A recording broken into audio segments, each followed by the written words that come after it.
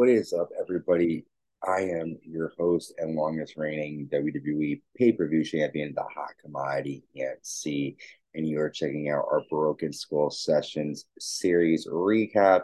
And today's episode is on Kevin Nash. Kevin Nash sat down with Stone Cold Steve Austin to go over his career.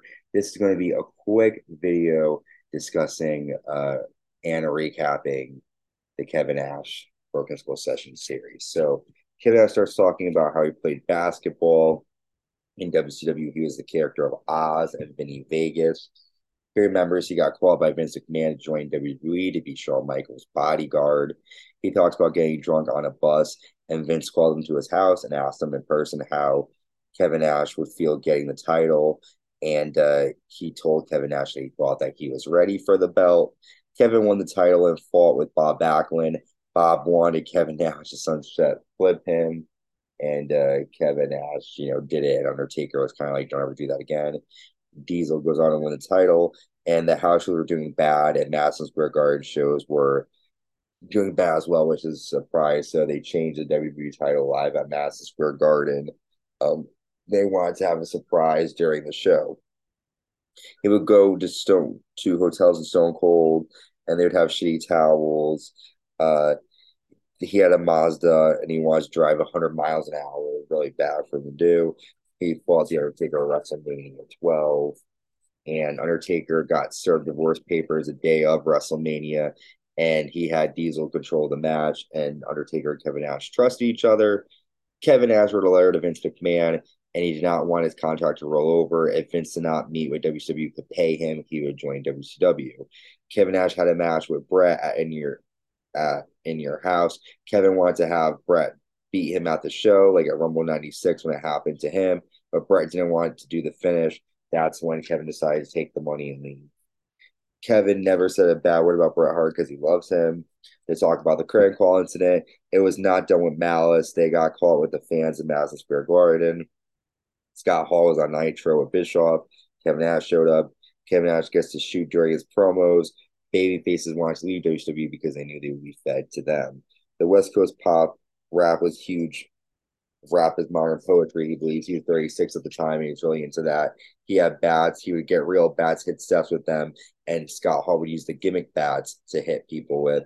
Police in the moment had actual guns on them when NW would invade, and Eric Bischoff said on a plane that we are going to put Vince McMahon out of business. WrestleMania 14 was the night he knew that WCW was going to end. Bash at the Beach 1996, we see Hulk Hogan turn and join. Kevin Nash would drive the cars during that time. Kevin Ashton talks about DX, and he talks about how DX outproduced WCW. Kevin was pissed when DX invaded WCW. He wanted to open the gate, but Eric wouldn't allow it. In Starrcade 1998, he had a match with Goldberg, and he ended Goldberg's undefeated streak and won the WCW title. Goldberg believes Nash booked this, but Nash claims that why would I book myself to lose it a month later or whatever was the case.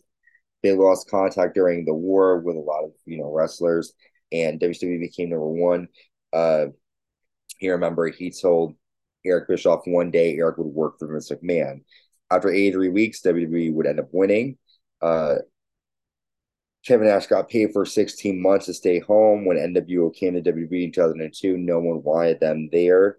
When Vince McMahon did the chair turn and have only at that time he only had Hulk Hogan and Scott Hall agreeing to be there. Kevin Nash did not agree. He felt like a Confederate general in the U.S. Army in WWE.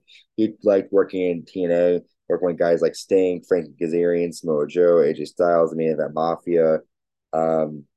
Diesel returns to 2011 Royal Rumble. That's the last time he got there. He talks to Hall of Fame, and it felt real for him. When NWO came out WrestleMania 34, he took it all in. 80,000 people cheered for him. And he pretty much talks about working with AJ Styles during COVID times. And he got inducted to the Hall of Fame twice. And he's happy to be alive. And he's happy to have the contributions to WWE. So a lot of information there from Kevin Nash. Great wrestler, great Hall of Famer, a lot of great memories. Our next Broken Skull Session series recap is with Bobby Lashley, the Almighty. Get excited for that one. Thank you guys for tuning in.